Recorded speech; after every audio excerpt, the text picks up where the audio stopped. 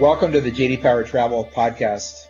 I'm Michael Vermillion with JD Power, and with me today are Mike Taylor, who leads our travel practice, and Jenny Corwin, our lead analyst for travel. Mike and Jenny, welcome. Hi. Hello. Mike, let's kick it off this week with the airlines.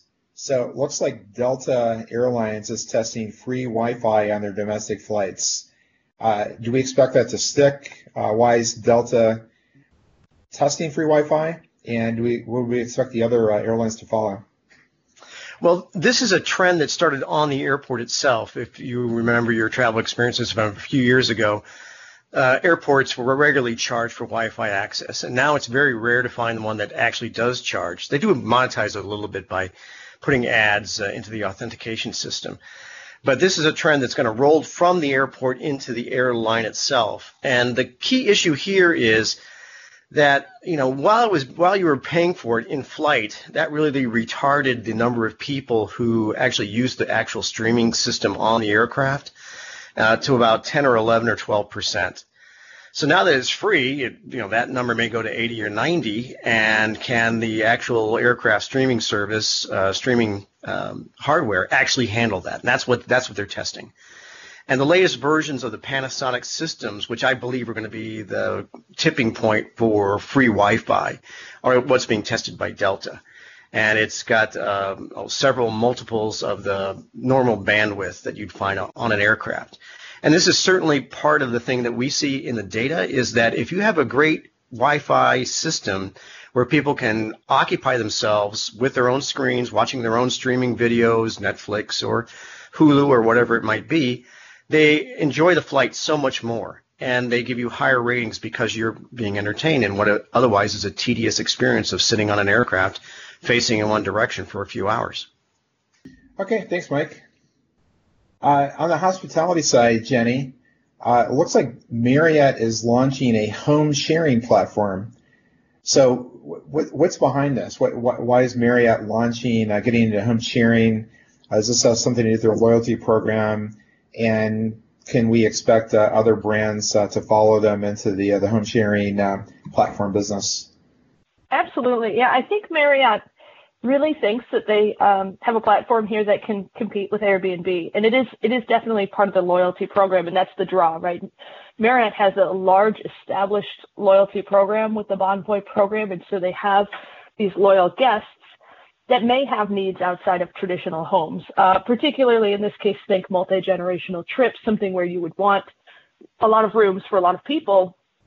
This is filling a gap in their portfolio for someone who doesn't want to book 3 to 4 hotel rooms for a single trip. They're not really the first brand to get into this. Hyatt did it before with One Fine Stay, which actually is now owned by Accor.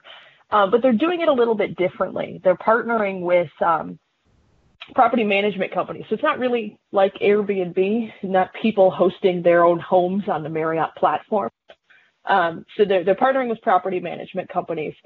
But from what I understand, the inventory is not exclusive. So that means these homes could be posted on other sites in other ways. But if you are to book them through the Marriott website, you're able to earn and redeem loyalty points for that. So I think if this is a successful venture, I would not be surprised if we see a lot of other brands picking up on this strategy. Some brands have publicly stated that they don't feel that the Airbnb or the home sharing guest is really the same as their guest, so there's not a need to fill that gap. But I think we'll definitely see what happens here. Okay, thanks, Jenny. Mike, turning back to airports, there was a recent study, I guess, released looking at where you would find the most germs in an airport, and surprisingly, it's not in the restroom. It's actually at the security checkpoint in those plastic bins that you use as security. So it turns out there's a company that is introducing a new product called antibacterial checkpoint trays to address this problem. So I think that just raises a larger question around what are the airports and what are the TSA doing to make the security experience better for airport travelers and passengers? Well, after post 9/11, which threw everything into a tailspin, especially TSA, they've been playing nothing but catch up, and this is, of course, over a decade later now. So the original goal of the TSA was just to get the function done, get the check done so that it can be done in an efficient manner and try and reduce the amount of time that people are waiting in line. And now that they've made a decent improvement in that system, it's become much more standardized, if you've noticed, from airport to airport. They're turning their attention to the smaller items about how to manage the flow of the line and then what might be happening to the passenger while they're waiting or while they're in that experience itself. And so this antibacterial tray is just one of those precursors of a TSA that's now turning its focus to the actual experience rather than looking at the process. And we see that in our data as well, that the TSA is kind of leveled off now and become less of a problem, with the one exception of peak times where everybody has to wait. But it's just a good indication that they're starting to turn their attention to the customer or the passenger themselves rather than how they're going to process all these people through the line. Okay, thanks, Mike. Turning to rental cars, there was a news item this week about a new car facility opening at the Kahului Airport in Maui, so something like $340 million investment. And just traveling across the country recently, I've noticed other infrastructure investment happening at the car facilities. So, for example, at the Phoenix Airport, they're now extending the train out to the rental car facility. We know that there's going to be a new rental car facility built as part of the LAX upgrade.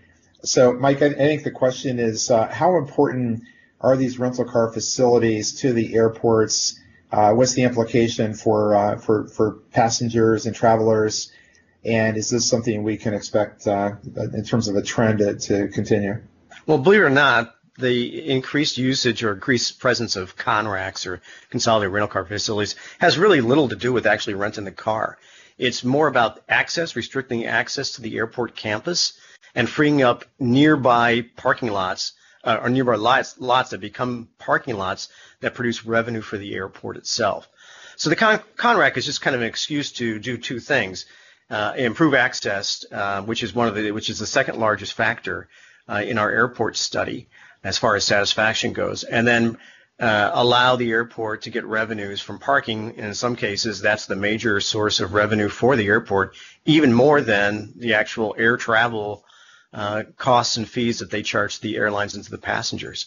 So the consolidated facility, what's great about this Hawaii facility is that it takes advantage of another item that we see, or another trend that we see in our data, which is making it an experience and having it be reflective of the environment in which the airport finds itself, or the geography.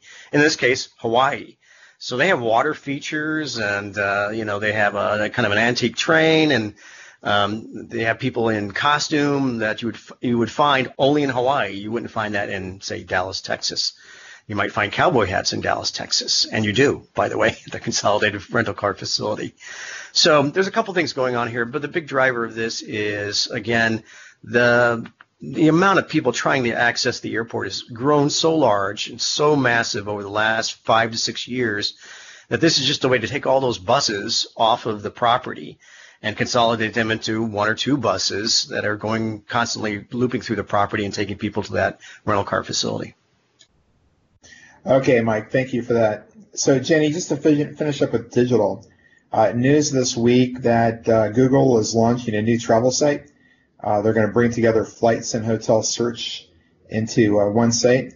And apparently this site is supposed to replace the Trips app. So what's happening here? Why is Google pursuing this strategy? And is this surprising to you? Is this something that we can expect the other competitors to Google Travel to follow in terms of an approach? Well, I think package bookings have always been important. And I know Google has had a long time, the Flights app, or their flights functionality, has been around for a long time. They used to have a hotels functionality. They let it go by the wayside. They've recently brought it back, and now they're combining it into this Trips site. And it does have the option to book packages, but it's just flights and hotels right now. But the other thing they have on here is this Explorer feature, which really is more destination focused, which is a little bit different than things you're seeing on other booking engines, particularly the OTAs and things like that.